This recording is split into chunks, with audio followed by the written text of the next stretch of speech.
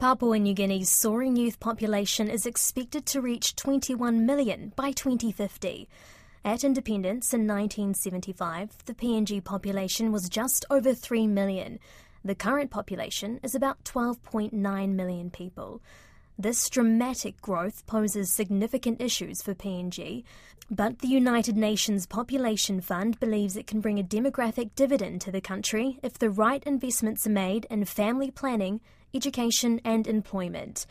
Don Wiseman spoke with the country representative for the UNFPA, Cyrus Shamim. First of all, the challenges, and it includes access to nutrition, health, education, and employment for all, particularly within the large youth cohort, which in PNG currently accounts for 58% of the total population. However, the potential opportunities of the demographic dividend are enormous, and I want to focus on that. The projections show that by 2050, there will still be a large youth component. And at that time, in 2050, it would be 44% of the population. So this is a long-term window for intervention. And there is time to turn this challenge around to a significant opportunity.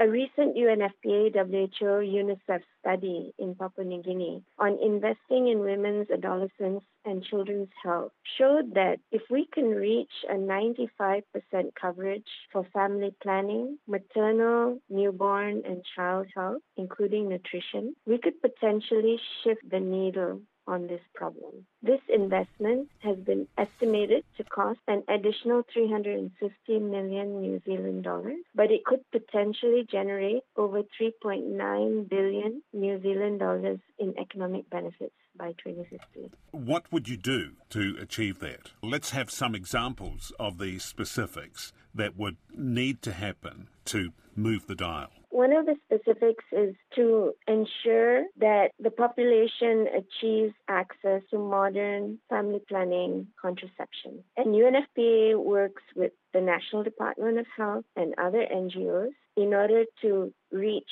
80% of the contraceptive needs in the country. And the needs are driven by a focus on spacing of pregnancies and children, which in turn guarantee maternal health as well as reduce the risk of low birth weight babies, and ultimately bridge the gap between the wanted fertility rate and the actual fertility rate. So we're trying to bridge that gap. This is work that's gone on for some time, and we still have, I think, an average family size of 6, don't we, in PNG? So actually, that has dropped to 4.2 currently. So there has been progress, but nowhere near what we would like to see. So in terms of this large jump in population, and they're astronomical, when PNG, for instance, hit independence in 1975, its population was about the same size as the New Zealand population at that time, just over 3 million or so. Now the New Zealand population is 5 million and the PNG population is more than double that. And there are clearly a lot of issues across the country of governments and agencies struggling to cope with this influx of new people every year. Overall, is this the projection of reaching 21 million by 2050? Is that good or bad for the country? Thank you, Don, for that question. I just wanted to say that, the only thing globally that has ever brought down fertility rates are access to education, health, and employment. And I think we need to see these underlying factors as being the drivers in Papua New Guinea and in New Zealand. And we would hope to achieve similar levels of access that New Zealanders have enjoyed since 1975. We would like to see that in Papua New Guinea. The gap is significant. The state that the country was left in at independence was very stark in terms of people's access to services. And so the journey that has needed to be made in the last 48 years has been significant given the geographical challenges in Papua New Guinea. Having said that, I also want to say that in most countries, population increases when health and education are guaranteed can be an extremely positive factor to leverage the country out of a particular status and into a new one. And we would like to take that perspective in terms of the positive potentials. As I said, the benefit is 11-fold in terms of every dollar invested now in health and education, and the potential returns in the ability of young people and adults to participate in the economy in a productive way. Yes, and those figures you talked about before, you're needing several $100 million. Where is that going to come from for you?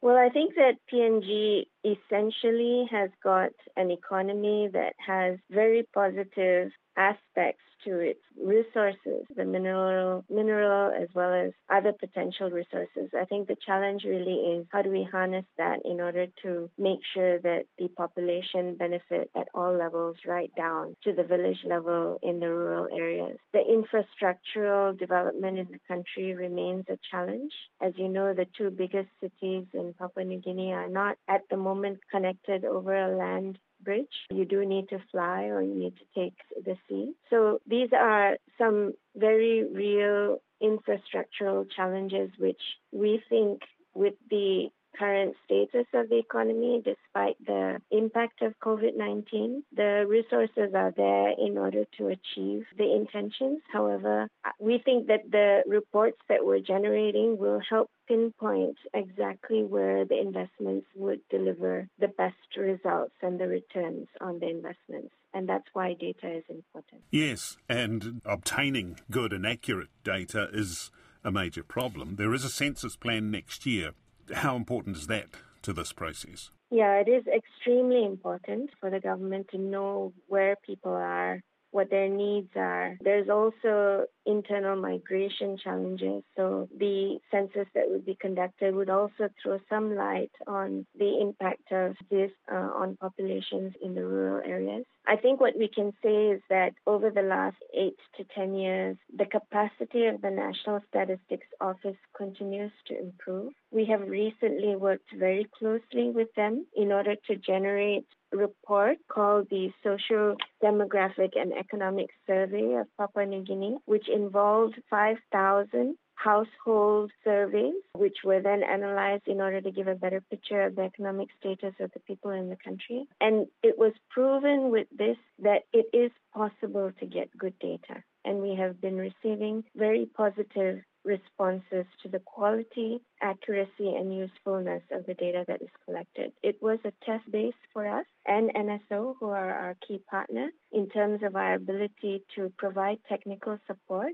to the census that is upcoming and to ensure the quality this time as the previous census had challenges. So we are positioning and being ready for a good process and one that will give the government the data that we will need in order to channel the resources. While significant, it is still limited, and channeling this intelligently and accurately will make all the difference towards whether or not the demographic dividend is achieved in Papua New Guinea.